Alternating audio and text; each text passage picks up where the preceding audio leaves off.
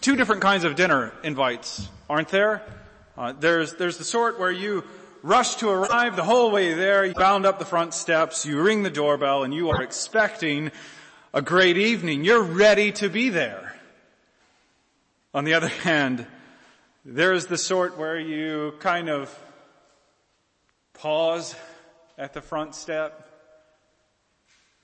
take a deep breath, and ring the doorbell, putting your smile on at that point. Right? You think this one might take some effort. I think we all know the difference between those two sorts of invitations, and we wish we could avoid that second kind. What if entering a worship service for the Lord's Supper felt like that second type of invitation? What if the event of communing at the Lord's table felt like it was going to require effort to sit next with the people next to you and receive that meal?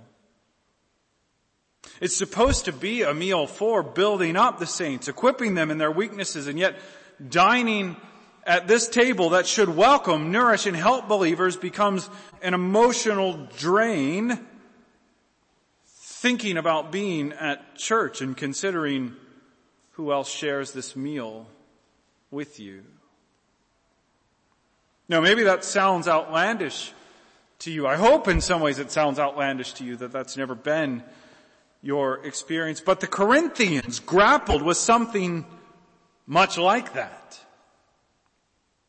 There were factions of some sort that created differences, seemingly at least implicit conflict within the Corinthian congregation, which had detrimental effects upon church life and the Lord's Supper itself. So our main point tonight is that the Lord's Supper requires church unity.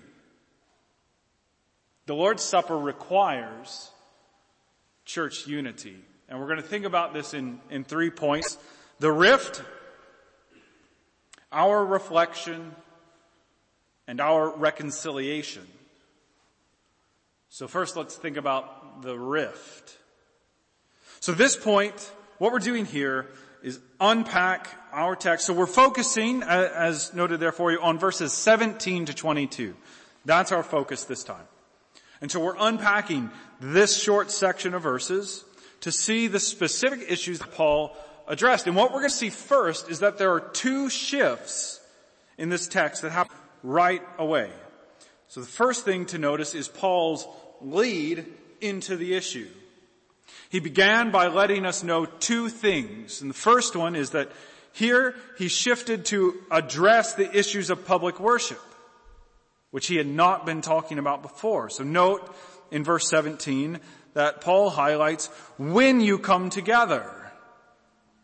So the last time we were in this book, I argued that the first half of 1 Corinthians 11 concerned marriage rather than public worship, and all the issues there with prophecies and head coverings, they actually have nothing to do with what we do in public worship. Remember that. Right? When, Paul was addressing prophecy, which women could not do in public worship, as we'll find in chapter 14, and so that's something else. Verse 17 strengthens that case, as now Paul lets us know he is changing course, and now he's talking about when you come together. Now he's talking about public worship.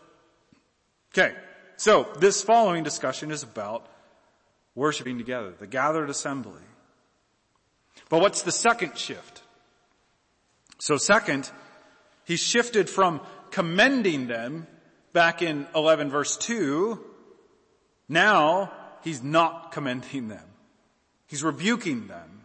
There's a problem he needs to address. But in the following instructions, in contrast to what he'd said before, in the following instructions, I do not commend you. Because when you come together, it's not for the better, but for the worse. I think we should pause for just a second to contextualize that personally so that we can feel the force of what Paul actually wrote there. Because I imagine there's a way that we've lost the sense of it. Think about the last year and a half.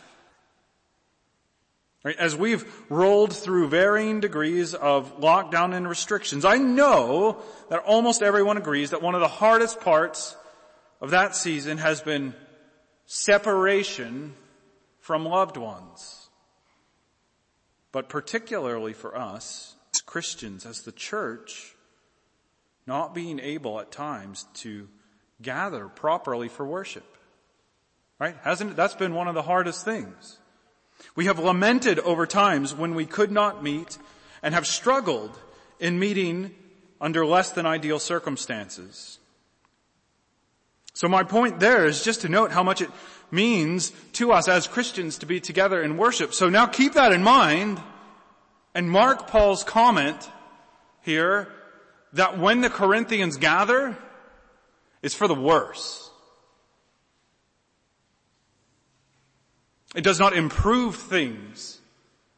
Think about all just considered and how hard it is not to be together, and it does not improve things for them to assemble in worship, but makes it worse.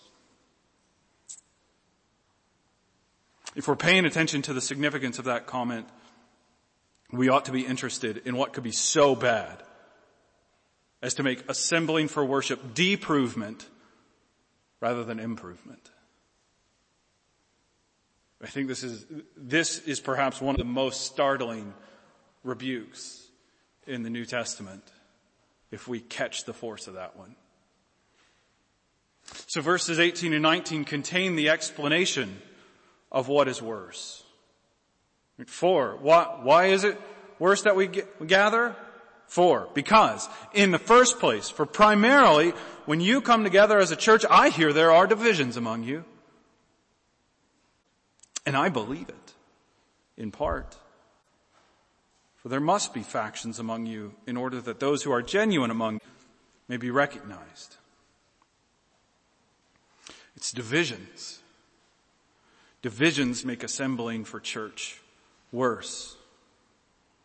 Think again about how hard it is for Christians to be separate and unable to meet. And Paul says to assemble with divisions among us is worse than that. Now, he concedes, right, that division is inevitable in the church to some degree, but his reasoning is surprising. He said that factions have to show up in the church to show who's a genuine believer, to show who is genuine. In other words, false professions of faith are revealed by people causing division in the church. And that tends to be the opposite actually of how divisive people think of themselves. I'm just committed. I know what's right. Paul says maybe not. He notes the main issue is divisions, which has detrimental effects. Now, verse 20 should begin with a therefore. The word is there in the Greek. I have no idea why they left this one out. I try not to criticize our English translations, but it should have a therefore right at the start of verse 20. Okay, so because of divisions, therefore, when you come together, it's not the Lord's Supper that you eat. In the first century, worship was most likely held in the homes of wealthy congregation members. Services were apparently joined with community meals. Paul argued that, and we'll come back to that and think about some usefulness to that point. Paul argued, though, that as they joined these meals to their worship, they abused them. Verse 21, for in eating, each one goes ahead with his own meal. One goes hungry, another gets drunk. So there's a lot of debates. And just remember, right, this point is just about moving through the text, unpacking what's going on, and we'll reflect upon it in a second. So there's a lot of debates about what this problem is, what it means that the rich got to eat the meal first, maybe, or if people who had more food or whatever, failed to share food with poorer members, the have-nots. The specific details We have some, but the real specifics aren't stated. And that's okay. Because what we do know is that for some reason, those who had more were getting better treatment at these meals. We know that. And that's what's at stake. Clearly, some had too much at the expense of others. The rift is growing division in the congregation, even as they come to the Lord's table. That brings us to our second point, our reflection. And so we come to the place where we should start to think about how this helps us to think personally and examine ourselves, as Paul will exhort us to do later in this text very explicitly. And so I want to hang on kind of a maybe it's niche, but it's at least specific. I want us to reflect on verse 20 and remembering, I really want to milk the fact that this should begin with a therefore. That's where we're at. Why is this therefore so important that I would tell us we need it? So starting up at verse 18, for in the first place, things are worse, right? Things are worse when you gather because in the first place, when you come together as a church, I hear there are divisions among you. Drop down to verse 20. Therefore, because of those divisions, therefore, when you come together, it's not the Lord's Supper that you eat.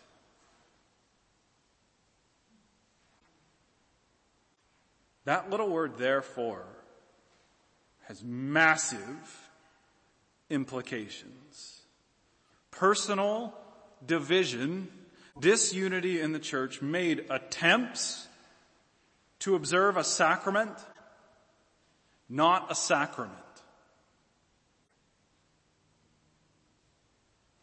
We easily miss the force of this, I think. Just imagine. I know this is totally hypothetical, but just put it in your imagination. If LCPC got a letter from an apostle saying that our conduct has made our services not worship services. That's a devastating critique. So maybe this helps us see why recently, in the past couple of months that we've been taking the supper, we've led into that by reading those questions from the larger catechism. Right? Those questions ask us, what is required? What duty is required as we take the supper and after we receive it? Our text shows us why it's so important that we would consider our hearts as we approach the sacrament, because neglecting our responsibility at Christian unity could make the supper not the supper.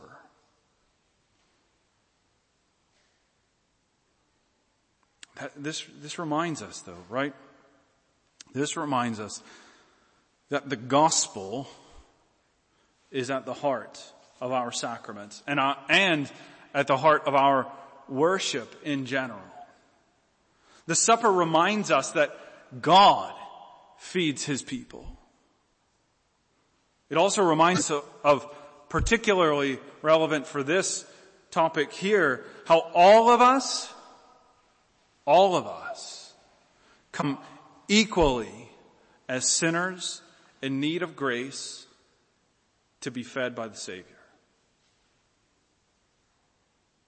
Right? The supper as a sacrament highlights how we are all needy. Everybody who gets to take those elements are those who need forgiveness. We cannot push ahead in the Christian life without the nourishment of the gospel.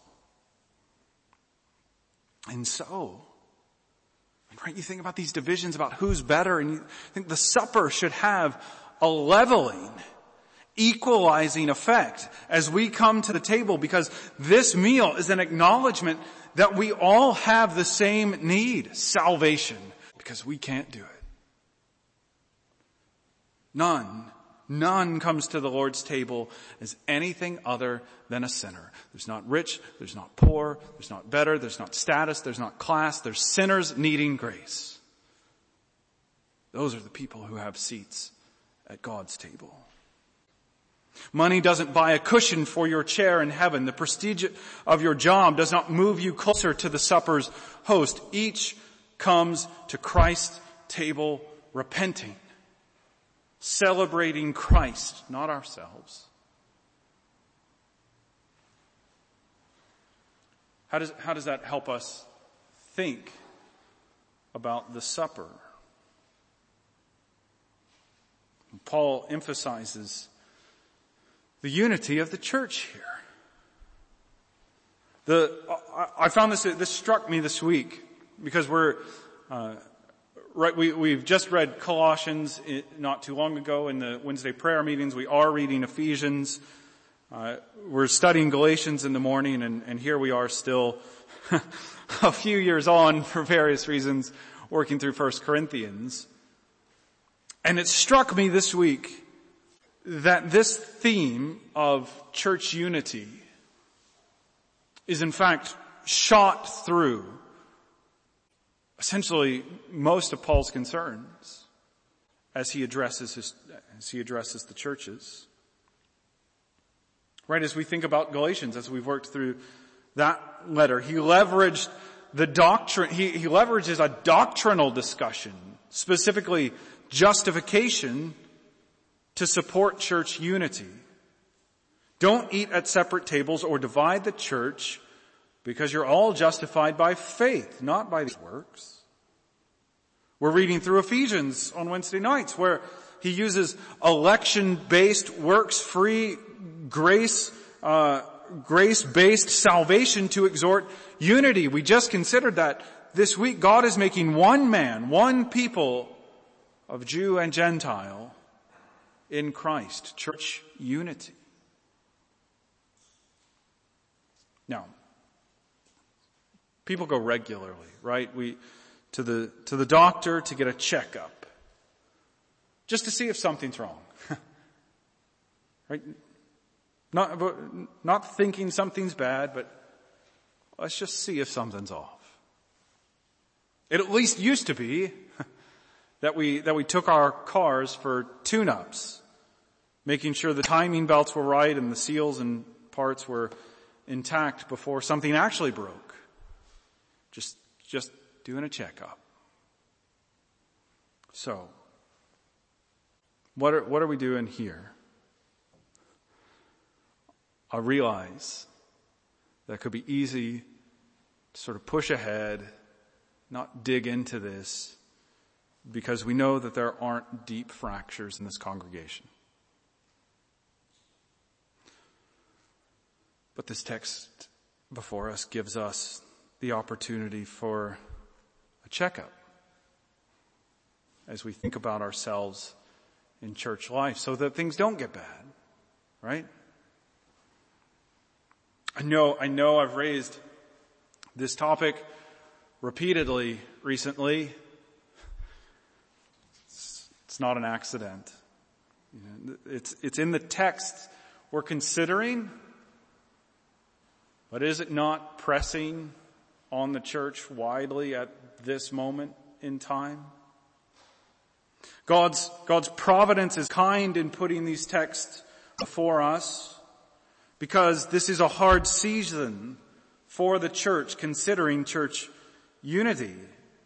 And I don't want to presume that our hearts are beyond this issue, even if we are not outwardly struggling yet. Unity is so important. I mean, that point has already been made. Right now, though, across the world, churches are splitting, people are leaving maybe they just like an online service from a different online service from some other congregation better. I realize there are safety concerns, and that's not what I'm talking about. I'm talking about, I can watch that guy in a different country because I like their preaching and their service better. That's what I'm talking about. Or even just, you haven't responded to COVID the right way. So people leave. But here's the thing. Our goal. Leave the world aside now. Our goal here. Is it not?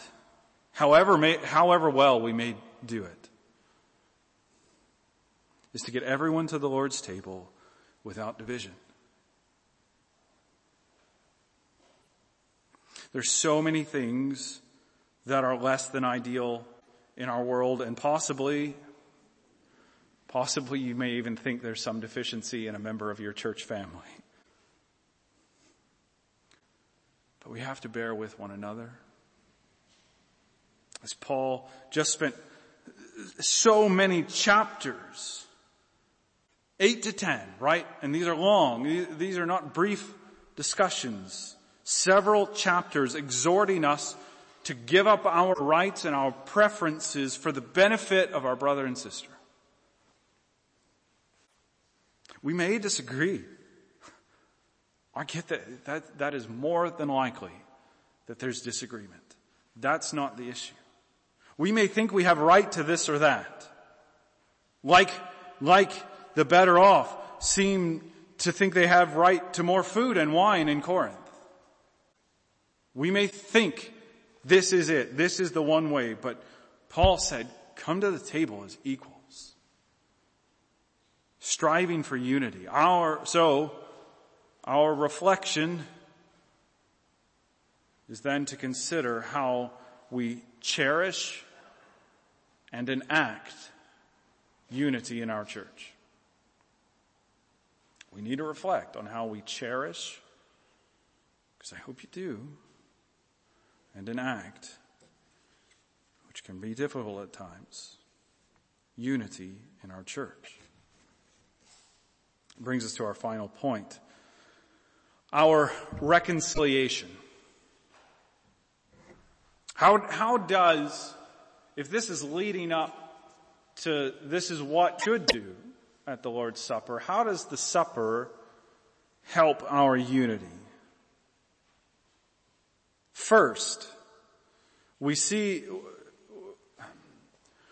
here in this passage, it seems clear that the early church ate this meal frequently, which they did as a statement of their unity. Right? Paul's use of the phrase, when you come together, throughout our passage before us, seems to tie even the weekly services to the supper. It's twice in verse 17 and 18, right? Is clearly just about the worship service. But then verse 20 assumes that the supper was held at those services. Those when you come together, which they were doing every week. Services. In Acts 2:42, believers devoted themselves to the apostles' teaching and the fellowship, to the breaking of bread and the prayers. Acts 20 verse 7 says, and I think this kind of lands what was happening in the first century. On the first day of the week, so the Lord's Day, on the first day of the week, when we were gathered together to break bread.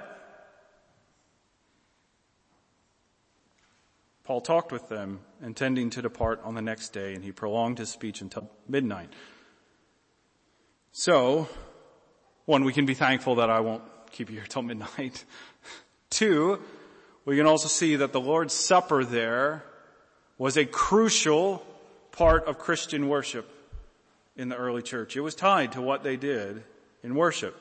Now, to get ahead of this, does this mean that we must celebrate weekly communion? No, I don't think it means that we must, right? Because even our text shows that the church is free to use differing circumstances, right? We talked not too long ago about the difference between elements and circumstances, right? So before we used, you need a preacher to preach the word, but his clothes are a matter of circumstance. So element, preaching through a preacher. Circumstance, does he wear a tie or a clergy collar or something else, right? Can be changed. So we come back to circumstances. Even this passage shows the church is free to use differing circumstances for executing the supper. Verse 22, what? Do you not have houses to eat and drink in? Or do you despise the church of God and humiliate those who have nothing? What shall I say to you? Shall I commend you in this? No, I will not. Now, how does this get us at circumstances? Well, the Corinthians were using a full meal attached to worship as the circumstance for observing the supper. The institution of the Lord's Supper accompanied a full meal. It made sense. But here, Paul said, do you not have houses to eat and drink in?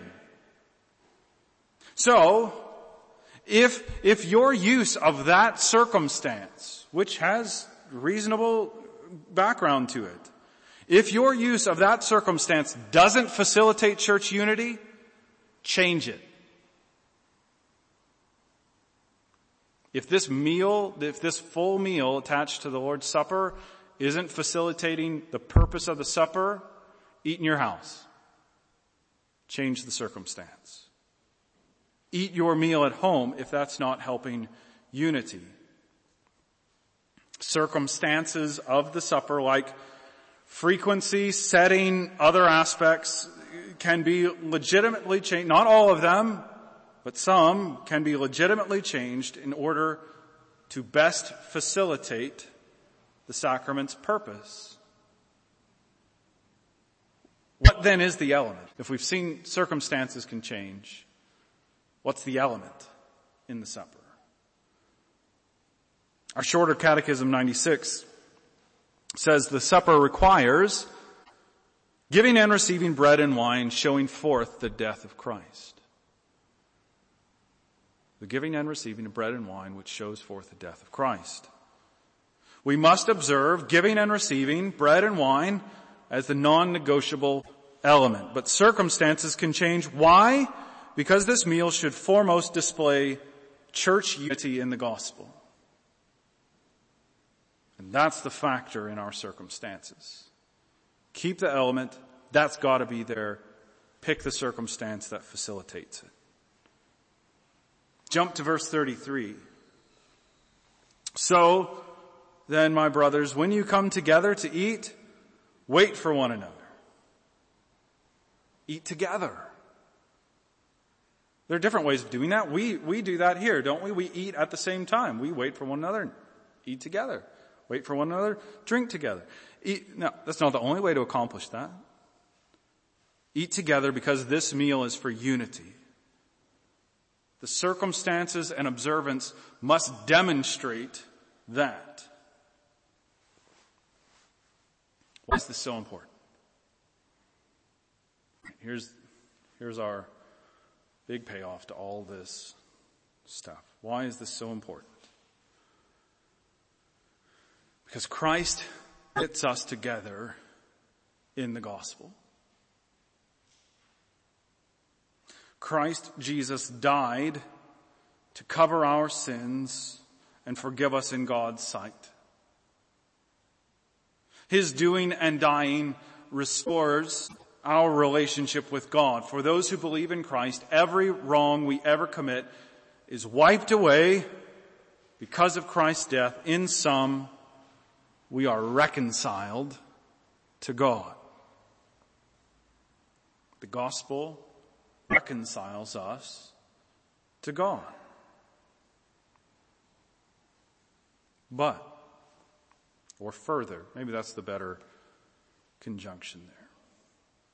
The gospel reconciles us to God, and that reconciliation with God leaves a crater of reconciliation on earth called the church.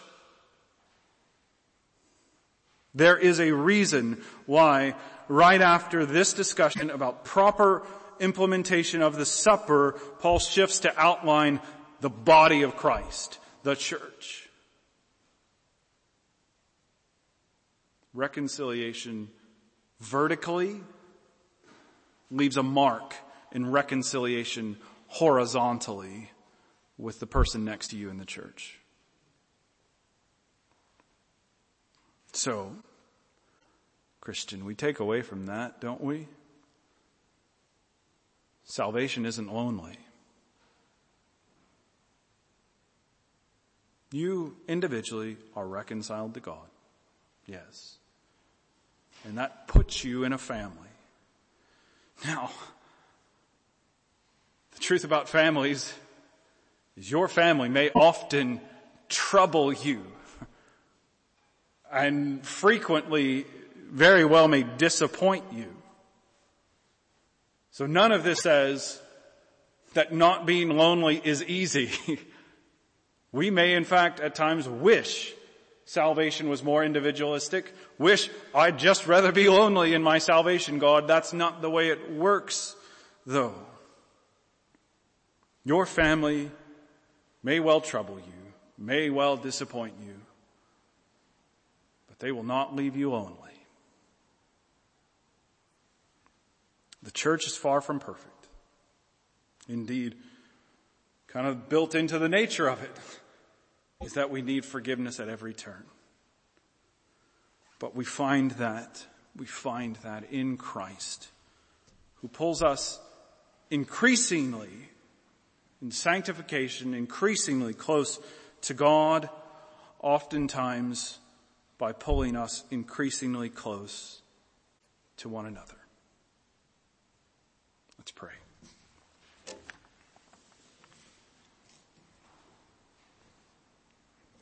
Father God, we're thankful in your generosity and kindness that you give us this opportunity for a checkup. As we can consider this text during a difficult season of church life globally, but then with lots of things going on for us here in this congregation, we can look at ourselves and think again about the majesty of the gospel and what that means to have reconciliation with our God, but then the wonderful miracle you do through reconciling us to yourself and how that means reconciliation with one another. We eat at the same table. You are building one man, one person, one people, to every tribe, tongue, and nation, of different perspectives on economics, politics, so many things. You're building one people. Sanctification happens as people with rough edges rub against one another and rough edges get knocked off. And we know that that's hard. But in these moments, God, we thank you. We thank you for the lack of conflict here in this church. We thank you for that. We give you praise because we know that that is easily broken, that does not happen apart from your gracious gift. But we beg you for it still. Keep us together. Keep us loving one another. In difficult things, help us to love one another well. In frustrating things, in disappointing things, in bothersome things. Not just when it's easy, when it's tough. God, give us the strength to love each other well. To bear one another's burdens, to hang in there when we wish it were different. God, because we want to gather at the supper and it be the supper. We want to come together and it be for the better, not for the worse. We want to gather and it be glorifying to you as you build up your saints, as the gospel is pronounced and poured out on your people. So help us to bathe in the idea of reconciliation. Shower us with grace, reminding us of reconciliation. And that it goes multiple ways. You reconcile us to yourself and to one another. Help the gospel to rebound in our lives, in the church. For Christ's sake. Amen.